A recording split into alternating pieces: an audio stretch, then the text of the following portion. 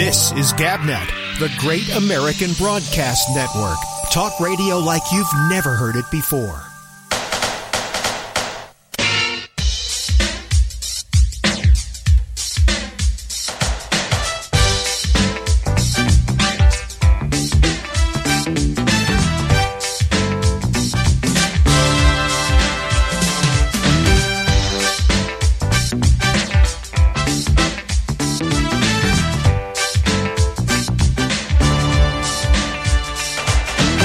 Well, fresh from a snooze, it's The Exchange. I'm Rob Alfano. Wow.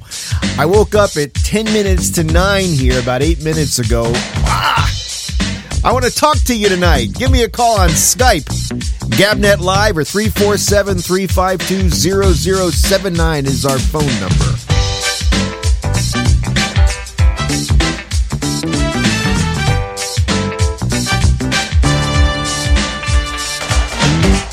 Good evening. It's a Monday, and I always feel it on Mondays because the schedule gets all out of whack on the weekends. But Monday night comes, and I woke up early, got to the office early, and so when I got home tonight, my wife is working until 9 o'clock tonight. So what is a guy going to do besides sleep?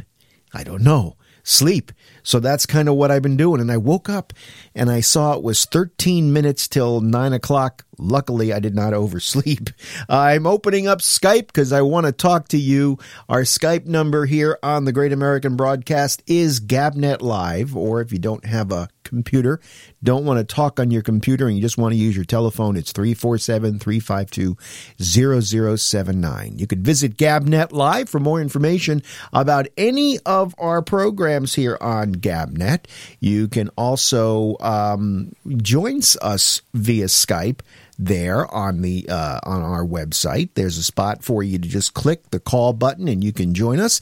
And at 10 o'clock tonight, we have The Ramble with Alex Bennett. He'll be here to talk about his, could be his weekend, could be whatever he wants to talk about, but that's why they call it The Ramble, and it starts at 10 o'clock tonight. And then at midnight tonight on GabNet, it's Moose Poop Monday with Revelstoke Jim's Canadian Content, and you don't want to miss that program either, okay? It's all coming up. Everybody here will have a citizen panel this evening that you can participate in, and we ask that you give us a call. We have Rin on the phone as the citizen panel is open. How are you today, Rin? I'm doing well. How are you? I am doing okay myself. I'm freshly... you're becoming king of the naps. I'll tell you, it's that Monday night thing. I just... I can't help it. My wife is working, so the house is quiet. Nobody's bothering me. There's, it's just one of those nights where you just feel... I just want to take a quick, shut eye. I think, let's see, I probably went into the bedroom to lay down at about 7:15. That's a pretty good nap. Yeah. I woke up once and I said, I still got plenty of time. All right, I'm going to lay down again. And I almost missed air. Imagine that. I'm late to work. Where's work? It's 2 doors down. We're joined by Doug Dupuis. We will be joined by Doug Dupuis. I keep getting fooled by that. It's always, he's second take Doug.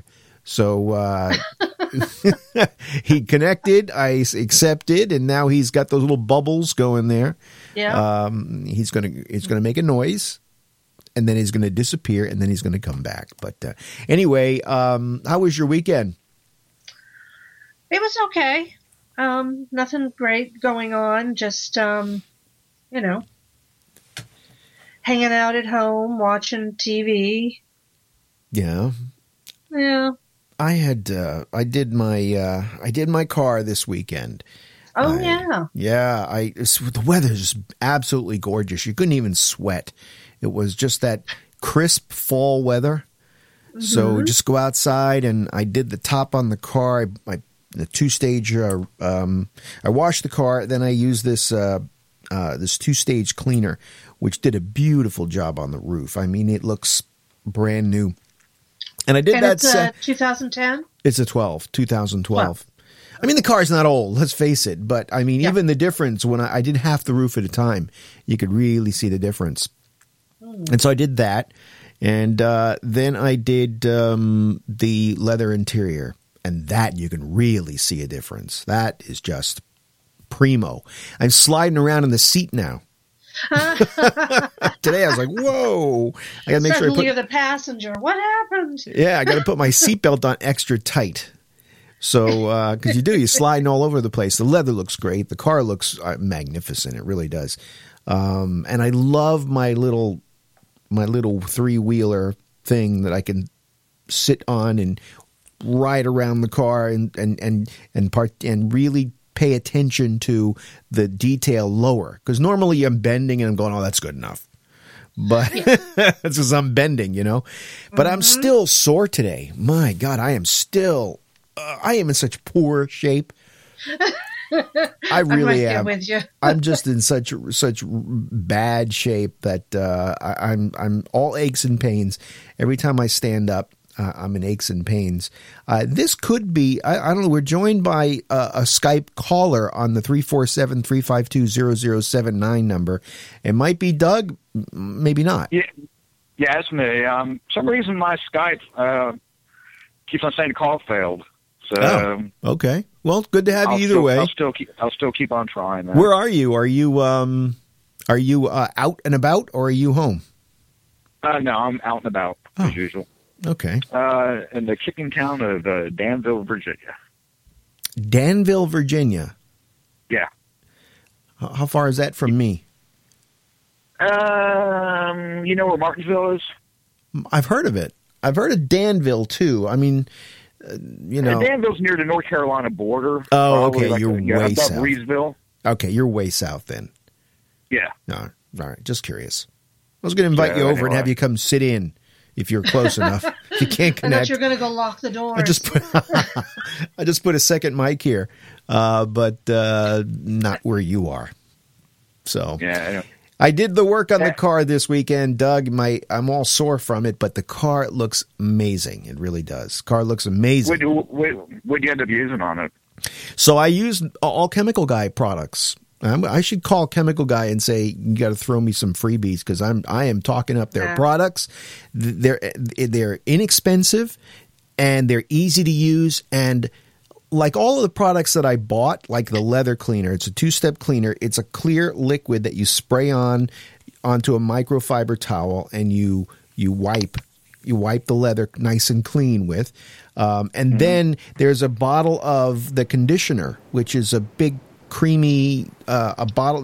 They're both big bottles, and you just take a couple of dabs, like 3 dabs on the on another microfiber towel, and you work it into the leather, and the leather gets nice and buttery. I mean, it really does. And I mean, I've got enough to do an army of cars. So and I think it cost me $17 for that treatment. So I mean, their products are high strength, so you use very little of them, and they're not expensive, and they're very effective.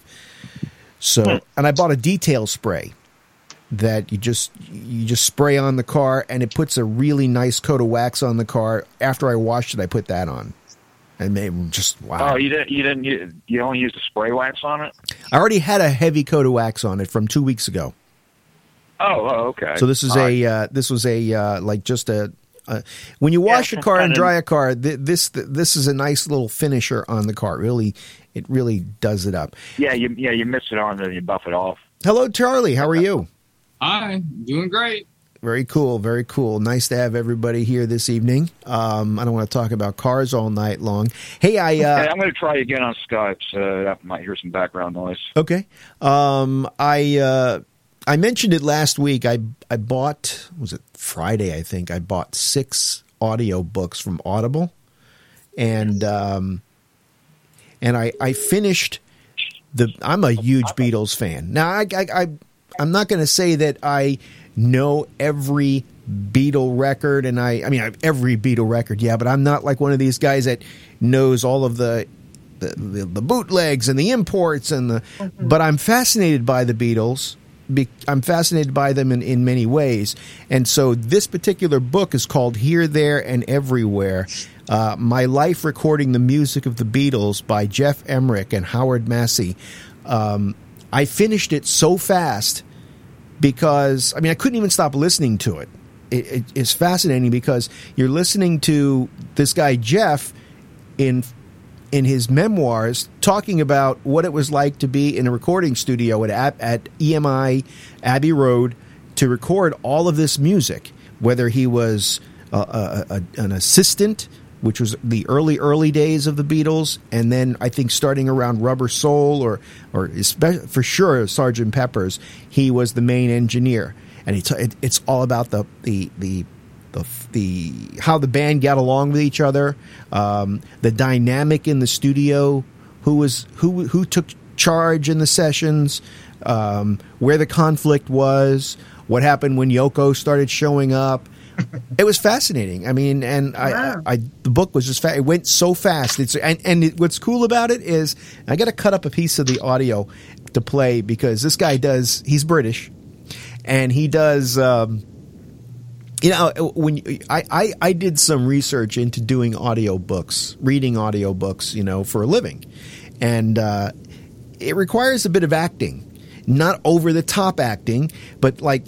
It requires you to when you're doing a narrative of a character, you need to do something with your voice. You need to change it up. But he had that way of doing like John Lennon, where he would go into the thing, lad, and just the way he it was just funny to listen to. It was an entertaining book. I loved it, and so I finished that Saturday during the day. I finished it. It was just went so fast, and then I started I brought up that comment on I think Thursday night's program. I brought up that comment that I think I still have it here. The one by Dennis Leary, the one that said, this country, including you and most of the people related to you by birth or marriage or both, is populated by beings who have been so blessed for so long that they have become almost completely immune to any interests other than their own. That's a quote from this guy, Dennis Leary, in his book Why We Suck, and that sounded interesting. So I bought the book, and that was the second book I started to listen to, and I fell asleep during it. I fell asleep during it because Dennis does his own narration, and that's fine. He's got a comedic type. I think he's a comedian, Dennis Leary, he right? is. Yeah. Yep. And so he does this in a comedic.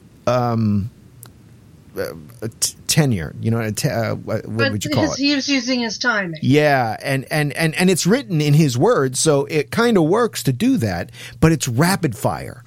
And because it's rapid fire, to me, I find it very difficult to stay focused on it. It's like a metronome. Yeah, there's no nuance, there's no storytelling. It's just like one long routine. And I found it boring, and I also found that I just didn't care enough about the subject matter. So I'm having trouble getting back to that one. But I've got one more Beatle one that I bought, which I'm looking forward to: The Intimate Life of Paul McCartney by Howard Sounds, Souns, Sounes. So I'll get to that one again soon. But Doug, go ahead. Yeah, I hope this doesn't bore you or anything like that, but I had kind of a funny thing happen on Friday night. There's a local talk show I call into in the morning. This guy who's up and coming, wants to be the next Rush Limbaugh. But he's nice. He lets me say my piece. He doesn't interrupt me and all that. We do, we do. Hey, Doug, I got to interrupt you because we're going. Doug, I can't hear you. Doug, you might as well call back on the telephone because okay. I'll do that. We can see you, but it ain't working out. Okay. You're going to call back and tell your story. That's fine. So Doug will call us back. How do you hang up on an individual person here? Oh, that's how you do it. There you go. But I think I did that. It could be a coincidence. But maybe he did it. He might have done it. But so how was your weekend, Charlie? It was great. What did I do? I didn't do much anything except watch TV, watch football. Yeah. I mean, like I said, if it wasn't for the car, I did the same thing. Beautiful weather. I love this weather. The fall weather Yeah. It was absolutely fantastic. What kind of temperatures do you get in Austin, Texas?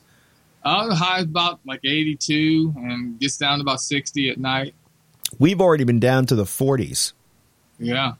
So it's gotten cold. Get up in the morning. Been below freezing. Yeah. We didn't dip to below freezing yet. They threatened it yesterday, saying if you have any, if you have any plants you need to bring in, maybe you should consider it. But I don't think it got that low last night. But it was pretty close. Doug, you back? Well, it's still pretty warm. Yeah, I'm back. It's still pretty warm down here now because I know it's early, but I did a pumpkin carving on Saturday, and it's already no good. So, but anyway, and I probably ought to maybe take that Skype problem I have, maybe a sign. Maybe I shouldn't tell the story.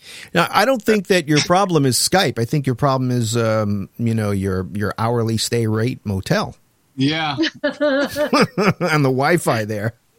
Actually, this was.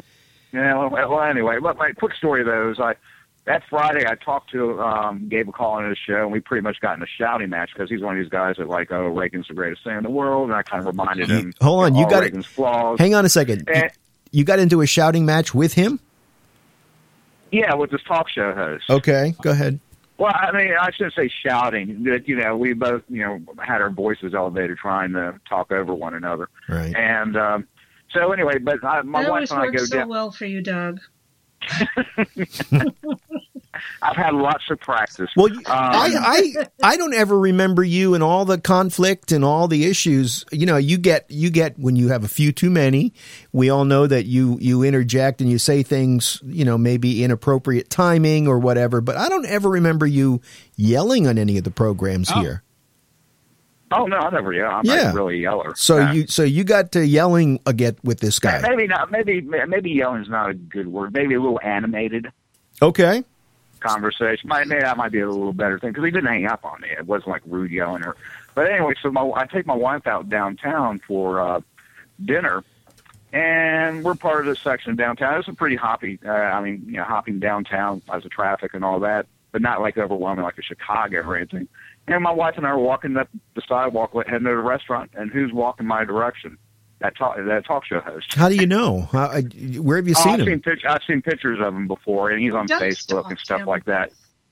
And yeah, I stalked him. That's what it was. No,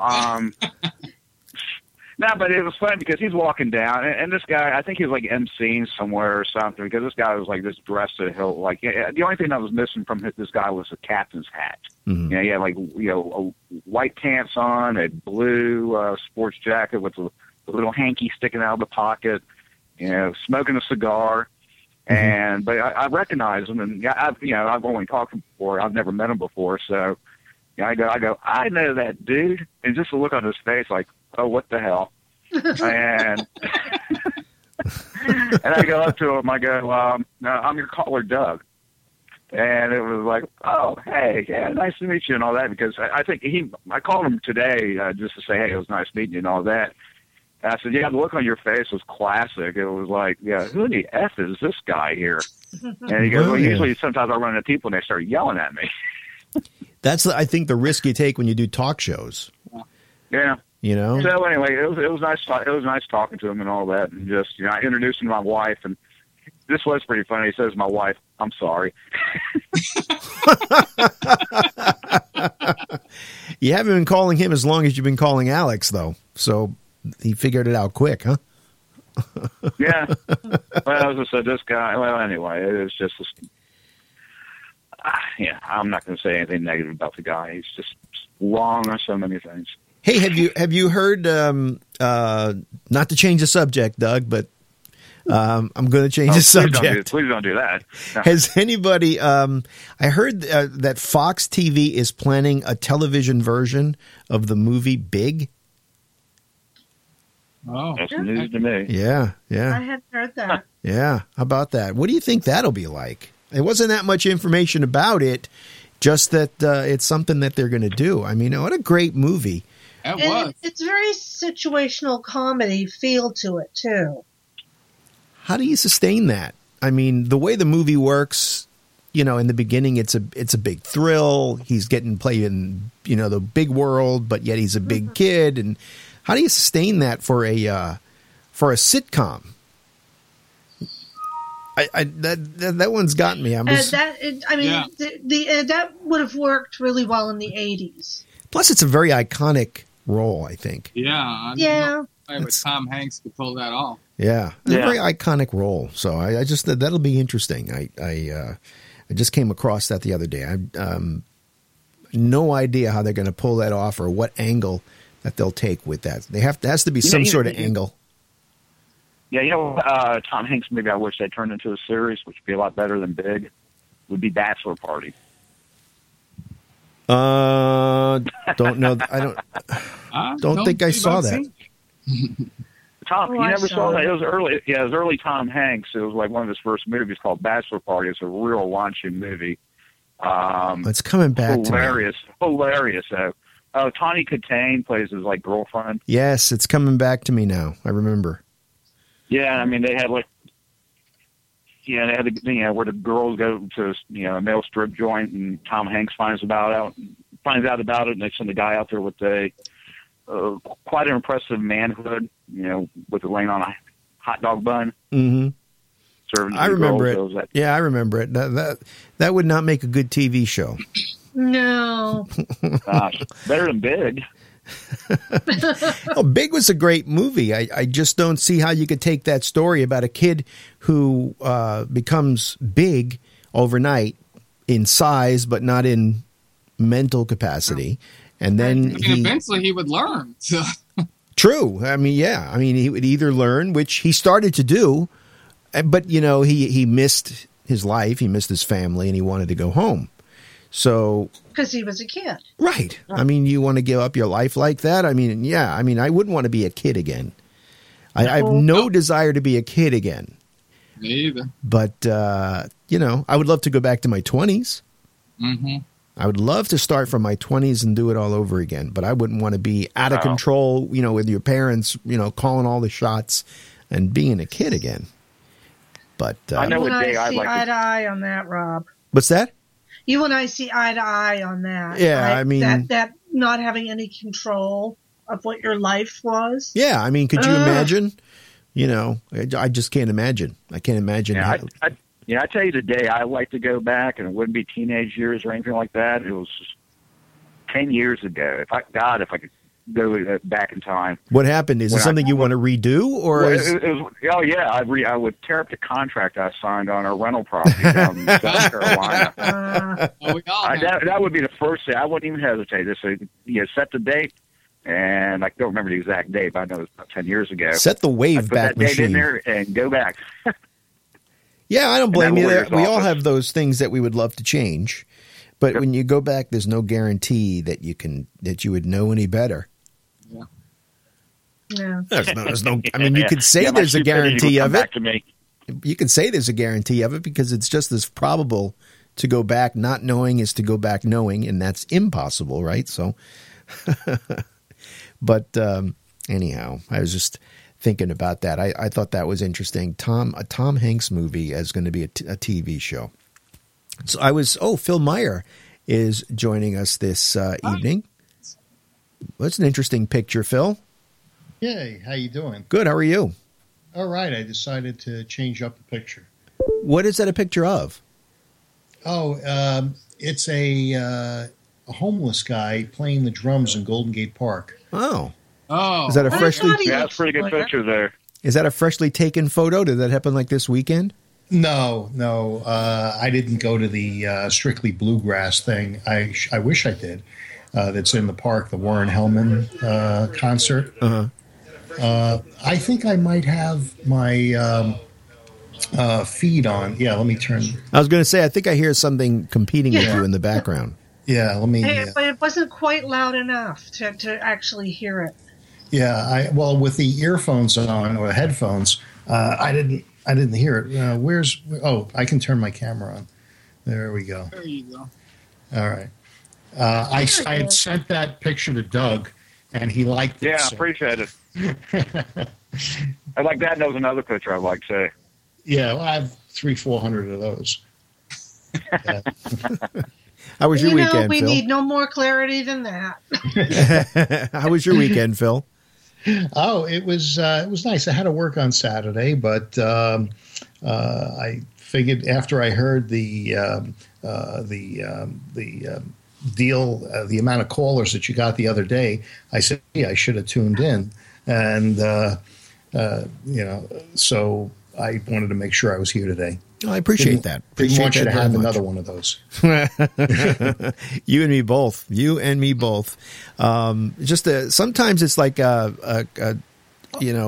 just everything comes together so perfectly that nobody calls, and it's just the way it is. Yeah. It happens. Over the weekend, I worked on my car, but before I was going out to my car, I hopped onto Facebook. And I got lured into an argument. I hate getting into Facebook arguments with people. I try my best not to, but sometimes I get suckered in and I cannot help it. This particular thing on Saturday was an old high school I won't even say friend. I wasn't friendly with him in high school. It's just we all kind of friended each other on Facebook. It was just this guy. I know his name. I remember him from a couple of classes kind of thing. And he posted a video of do you guys know who Judge Jeannie Perrine is? Yeah. I think so. Or Pirro. What's her name? Pirro, I think her name is. She's one of the judges on TV. Yeah, she's a TV reality judge, and she, I think, like a Judge Judy program. Yeah. But she also has a commentary on Fox News, and he posted this video, and right there as his statement, his status, he wrote something, and with capital letters, everyone must watch and think about.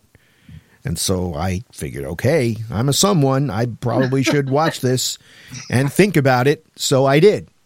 And it pissed me off. And then I was sitting here, and it's like 1 o'clock in the afternoon, and I know I got to go out to the garage. But yet now I'm just texting, typing here and... Don't bend your new phone. Yeah, it's kind of getting there. I'm typing away on this thing, and then it got heated. And I knew it was going to get heated, and nasty words started to get said back and forth. And I avoid that. And those nasty words did not come from me. I don't like that. How could it ever get heated over a TV show? Well, I'm going to play you the commentary piece. Oh, okay. Because I'd like your take on it to see. I'm not going to say a word about what I think about it, but I'll play you this. It's a little bit long, but nonetheless, give this a listen. Tonight, America faces the single biggest threat in her more than 200-year history. Worse than what we faced in World War I, World War II, the attack on Pearl Harbor, and Al-Qaeda on 9/11. I'm telling you, ISIS, if not already on American soil, will be here. They are coming. And whether they come as a legion or lone wolves, the damage will be painful and it will be extensive. It will happen here on our soil. You're fortunate that you live in a country virtually untouched by war, while in other parts of the world, it's their daily fare. Except for military families, the horrors that we watch on the news could just as well be a world away. But now, this is close. The simple truth, we are not prepared, and certainly not ready. Lone wolves arrested in Washington State, Rochester, New York, and Colorado. I've been telling you for months that you need to be afraid. Now she plays. Now you know me. These are repeats. Most of the from time, old... I'm fearless. I've spent my life fighting, investigating, prosecuting, and sentencing the worst of the worst. But tonight, I'm worried. You may not know where places like Baghdad, Aleppo, Tehran, or Fallujah are. But if you don't think that what happens there matters to you, you're wrong.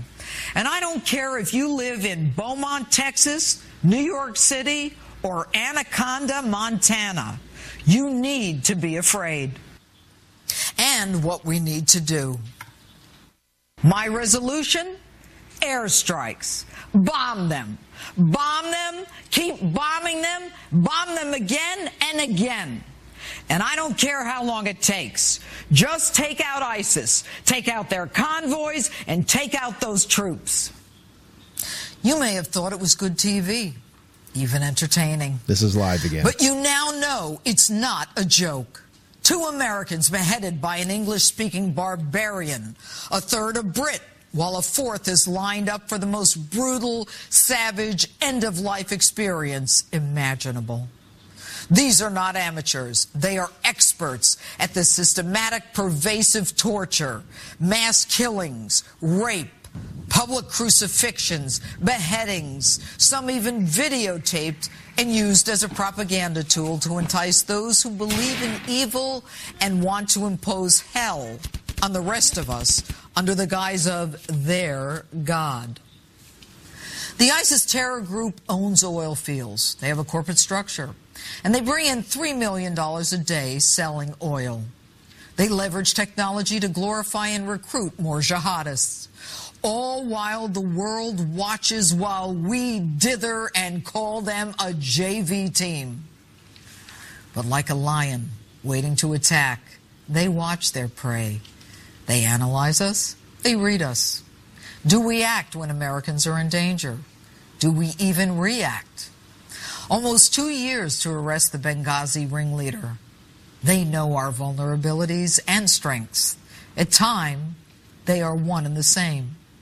We are a free and open society with risks inherent in each. They know the border is not only open, they know they'll be welcomed with no papers at all. And this week's arrests in Australia magnify the global reach of ISIS, where random kidnappings and public beheadings were planned, all linked to ISIS. Their intent was to actually behead random members of the public. You, anyone. And they call these demonstration killings designed to shock and horrify. Yes, everything I've been telling you for months is accurate. You need to think September 11, 2001. You need to remember what it felt like then. Don't sit there and think the government has you covered. Hell, the White House itself and its perimeter were penetrated twice in the last 24 hours. And think Boston, as in Boston bombers. 2 brothers, 1 a teen, here on asylum as victims of another country. We do everything for them. And when another country calls to tell us not once but twice that they're a terror risk, our FBI investigates and concludes that they're not. And when the older brother goes back and forth to the country from which he sought asylum, he's not stopped upon his return to the U.S. by ICE or Homeland Security. These 2 brothers had the whole city of Boston on lockdown with a couple of pressure cookers. FBI, state police, local police, ATF, all looking for one team. Do you think anyone would be able to respond to your needs in such a situation? Not a chance. No one is taking this seriously enough. If our government were listening, our borders would be closed. If our government were listening, we'd be bombing ISIS nonstop. And if they were listening, our president would be following the advice of the military experts united on the issue of boots on the ground. But instead, our president thinks he knows more than the military experts, a disagreement highlighted this week and virtually unseen in American history. And if our government were listening, we would never have gotten out of Iraq the way that we did, with the consequences that George Bush predicted and even Leon Panetta said was a mistake. And if the government were listening, they would raise the terror threat level. When people are willing to commit war crimes on camera, they are not afraid of us. And if only you were listening this time, I'm telling you to batten down the hatches. Make plans to reach family members in the event of an emergency. Teach your children to be alert. Get supplies that might not be as easily available. Check what your kids, even teens, are looking at online. It's time for us to come together and take the threat seriously. And now I've got to go into the garage and work on my car. I mean, really? It's going to start with the Jews, I guarantee it. I mean, really, is this responsible journalism? They're all doing that. I mean, all the other ones I listen to, it's the same thing. They're always saying we got open borders. We're going to give these guys Ebola, and they're going to come on over and kill everybody that way. It's just all paranoia. And then they're pushing for, survivalist stuff. Preppers. I have a question. This, get that. I have a question. If she's 100% right,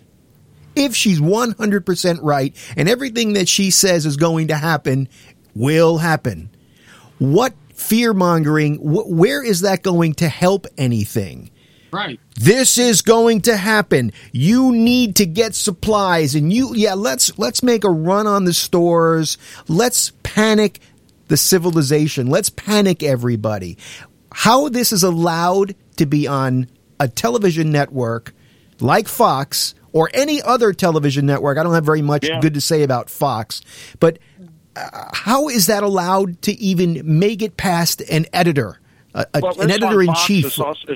It's also on Glenn Beck's news thing, The Blaze, and I listen like a lot of that stuff, and it goes to his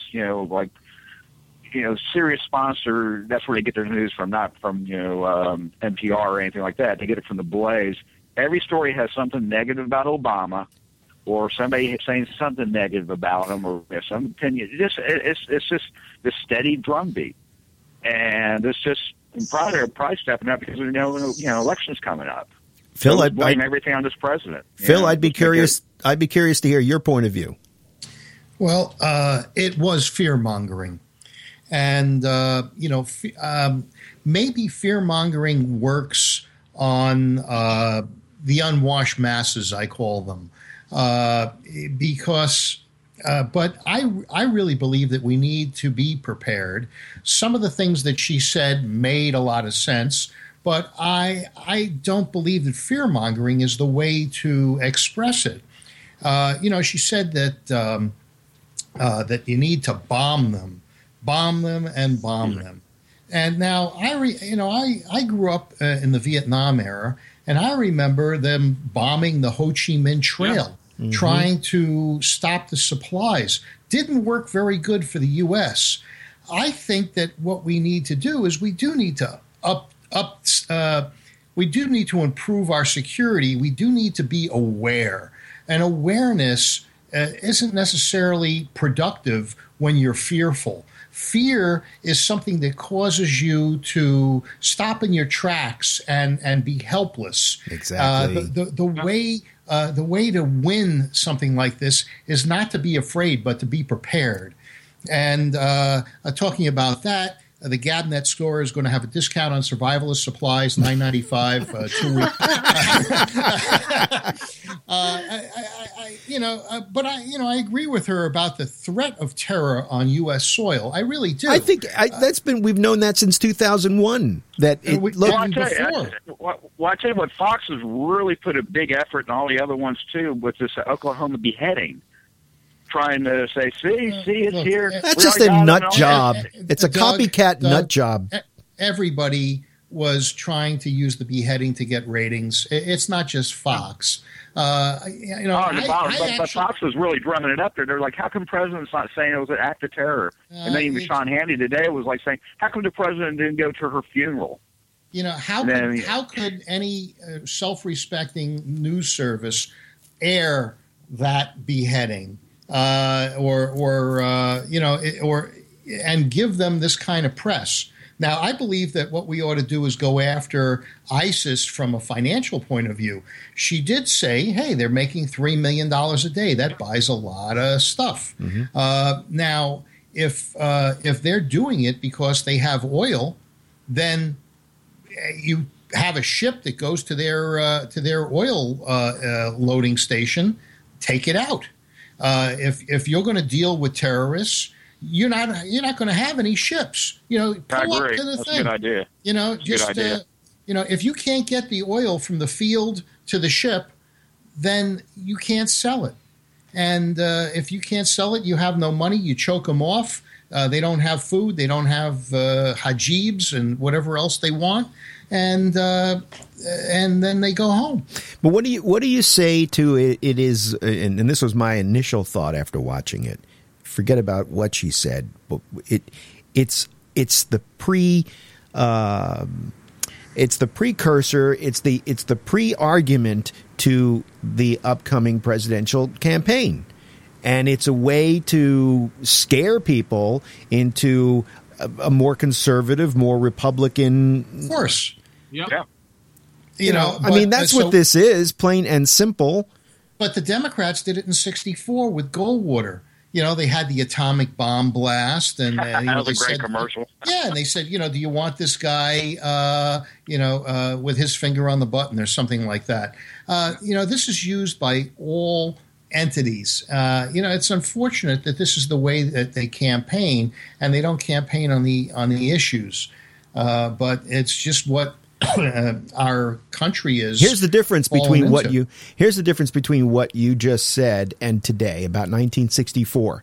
One was a paid advertisement. The other one is a television network. Yeah. But it was an editorial. And as an editorial, she's was it a commercial? No, I understand that. But she's sitting at a Fox News desk.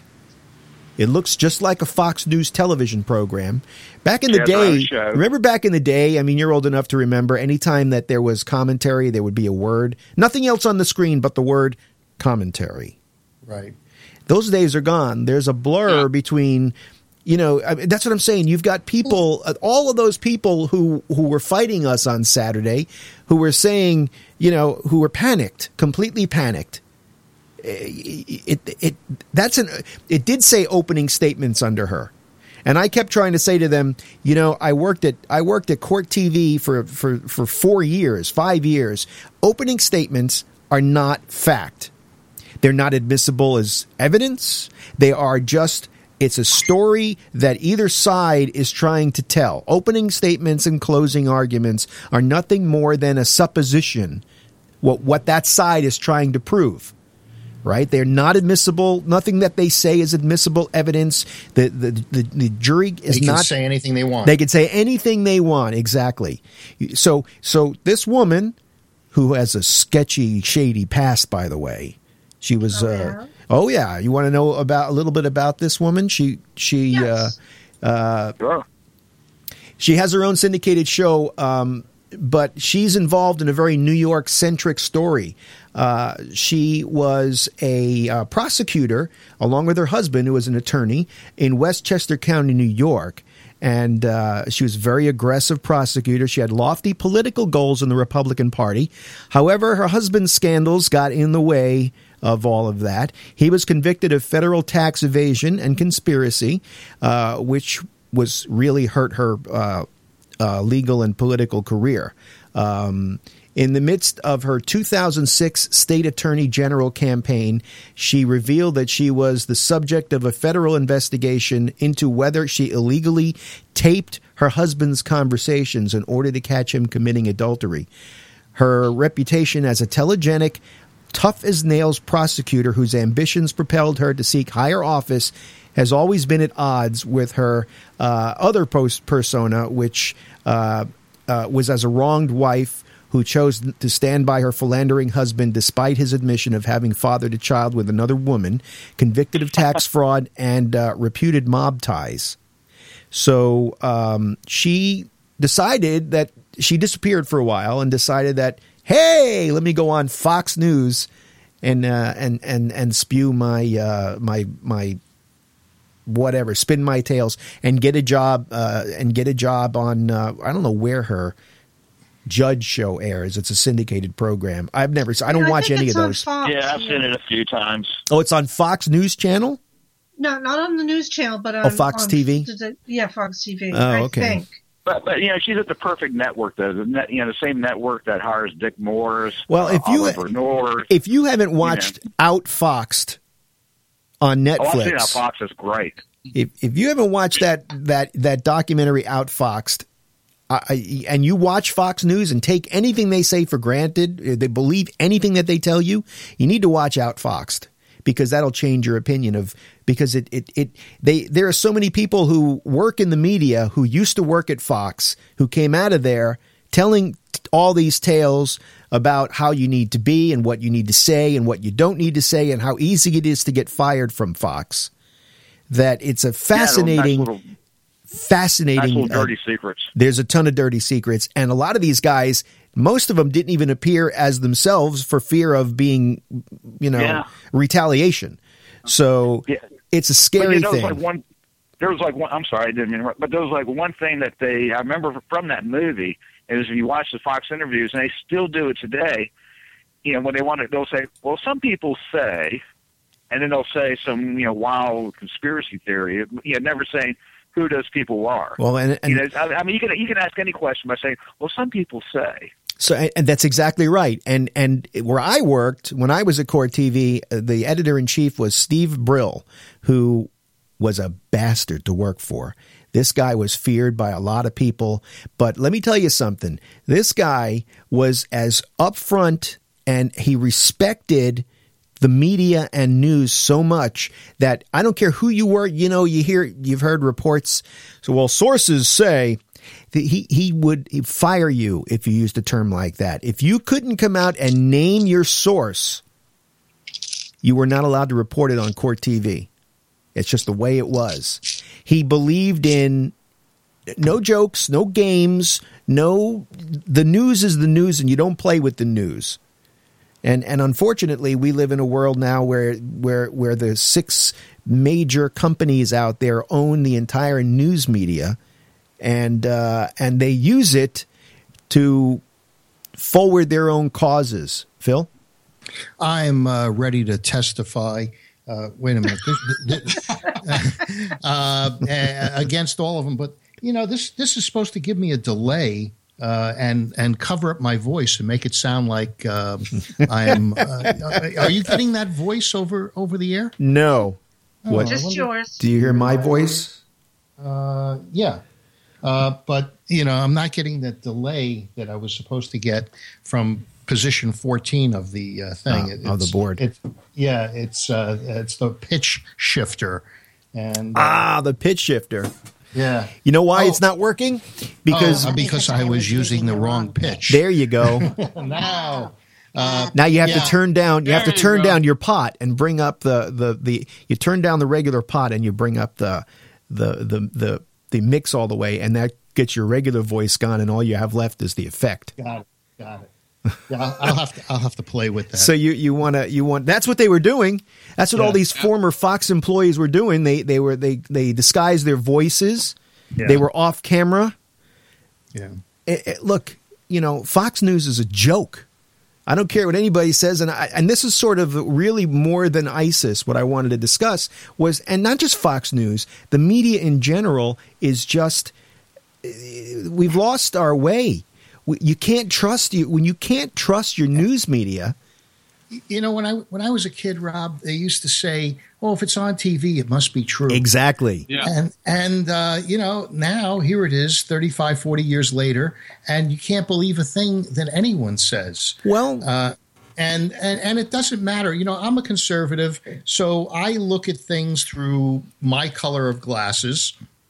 And people who feel that the conservatives are in the wrong direction look at their news through their color of glasses, rose-colored glasses. I don't want to see news through any kind of colored glasses. I don't either. I like when news was news. Yeah. But the thing is, I see the same kind of taint from the liberal media that you see from the conservative media. Right, so right. It's look, I'm not just attacking. It's endemic. You see, you're right.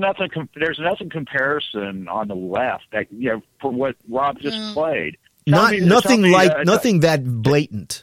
Fox is just blatantly out there. Who's that guy that got fired that Alex was talking about?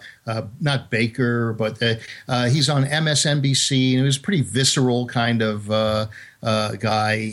Ed something. Ed Schultz. Ed Schultz. Yeah, he's visceral. Yeah, but he never said anything quite like that. Yeah, and plus he's no longer. I mean, he just has a TV show now. He's off the radio now. So. I'm not defending or saying that you should defend them.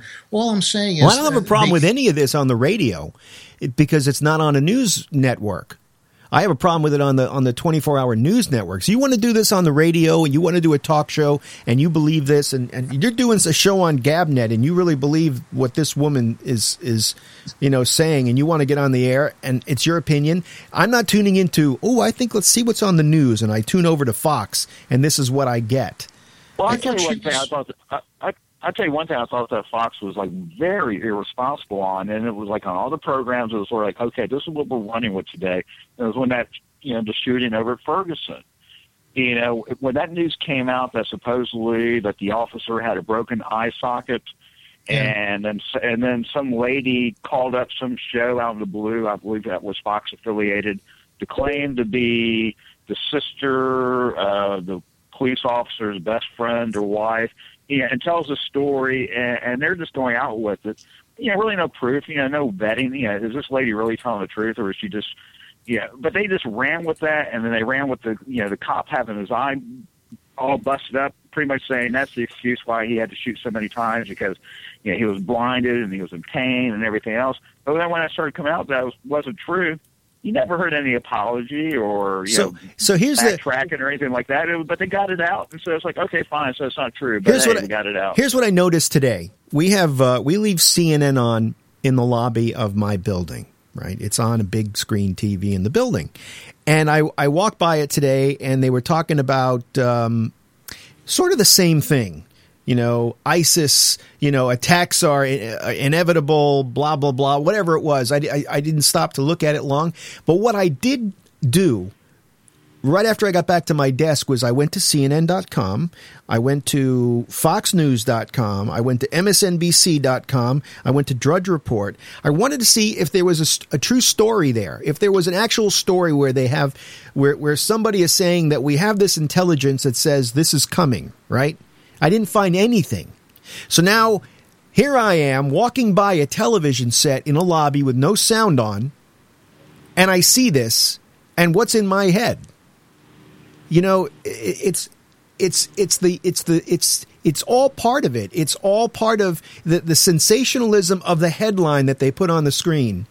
It's that not even 30-second soundbite anymore. It's this 3-second glance at a screen that says, "Oh my God, we're going to be attacked by ISIS." An imminent attack. Have a little bit, and again, that was CNN, right? That's not Fox. I'm talking. It's all about gathering ratings. It has nothing to do with being. They're not really the way in the old days. The FCC controlled, your news. You weren't allowed to have. Your news division could not be run by the entertainment division. Right. It was not there to get ratings. It was there to serve the public trust, right? It was a frequency, although the networks never own frequency. Or some of them do, but when the FCC doesn't go after the network, the FCC goes after the local stations, and you would just not be so cavalier about what you put out there because there would be some price to pay. Phil? Yeah, and I always find. Well, go ahead, Phil. I'm sorry. Oh, thanks, Doug. I thought it was a way of the stations filling time inexpensively that they began to put on news. But most newscasters, especially when I was a kid growing up, they didn't even let you know what their political affiliation was, right. And many of them didn't vote because they didn't want to taint the way that they express the news, and it certainly isn't what we have today. Exactly. Well, I find funny is like when the Rex Limbaughs came around and all that, and and they were trying to get with this conservative movement. What was like one of the first things they tried to go after? Defund public broadcast system. And I think what they saw was that news was kind of like competitive, their competition that was getting some federal funding there. I mean, it wasn't the first time politicians like, oh, we got to cut that, we got to cut that, we got to cut that. I just think them, I think it's just because they don't like that type of news source. No, I don't think that's it. I think they're looking to cut. They would just they think it's money not well. The arts is not something that I hate to say this, Phil, but the arts are not something that the conservatives think much of. And they're the ones that pay for most of it. Well, but they don't seem to want to support it. They don't want to support public television. They want to cut spending to PBS and public television.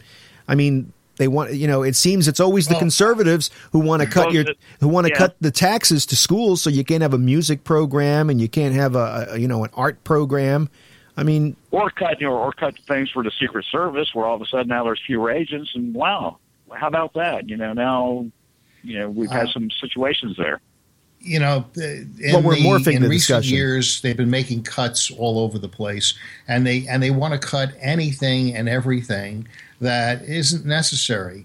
Now, it's always easy to compare and say, well, if we didn't go to Iraq, then we'd have plenty of money for the Piss Christ and the other things that PBS and Robert Maples Mayfield, right? Serrano, yeah. So now, but on the other hand, I have no problem with the Mayfield work. I just don't want to pay for it.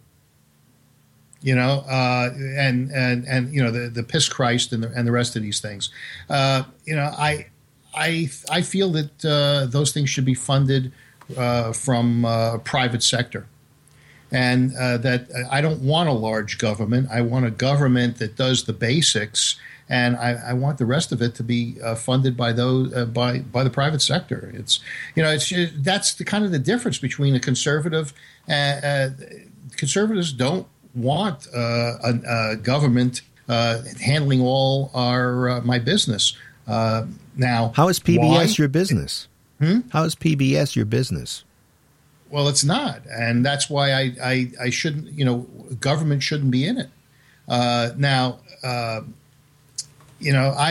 just don't feel that. So you don't think that you don't think that the government should help to educate, and PBS is educational television for the most part. It is now. Well, it is. It does provide that. Yeah, but why, if there's an opportunity in the private sector to provide that kind of education, and it can be monetized, then why not provide it? Well, in the because what sector? happens if but nobody? You got to remember, PBS. They don't get. They get funding. From the taxpayer, but they also have fundraisers too, a couple times a year, because they still need that money to operate. So it's not like it's being 100% run by the government. And it should be funded if they want to do it that way. It should be funded either by their listeners or their advertisers. And if they don't want advertisers, which is what the public broadcasting model doesn't have advertisers. They have sponsors. I'm glad a small percentage of my money is helping Click and Clack to Tapper Brothers. I agree.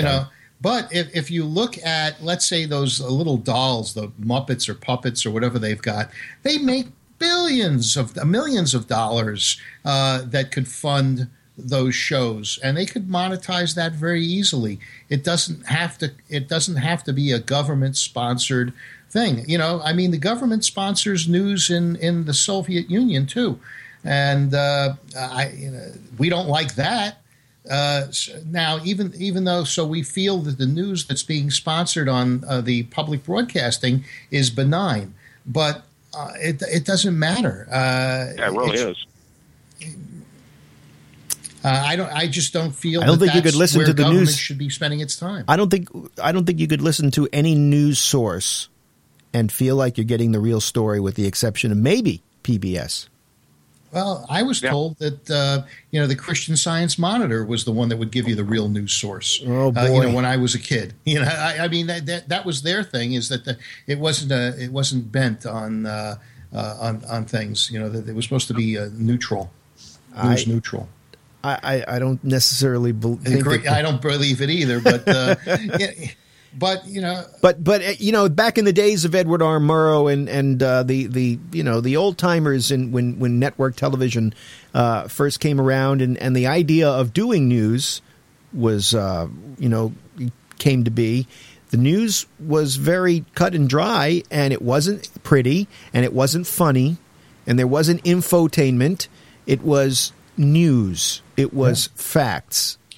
Became a climb for ratings. It became a climb for ratings, and it became a way to make a lot of money for television stations. Guess what time it is? It is time for Alex Bennett's Ramble is what it's time for. And I don't know what I would do without you, Phil. I appreciate it. Thank you, Phil Meyer, Good night, Charlie guys. Wallace. Thank you, Doug. And thank you, Rin, for joining me this evening. Alex Bennett is next on The Ramble, followed by Moose Poop Monday, Revelstoke Jim's Canadian content, and that's at midnight Eastern. I will be back tomorrow night, right here, 9 p.m. Eastern, with The Exchange.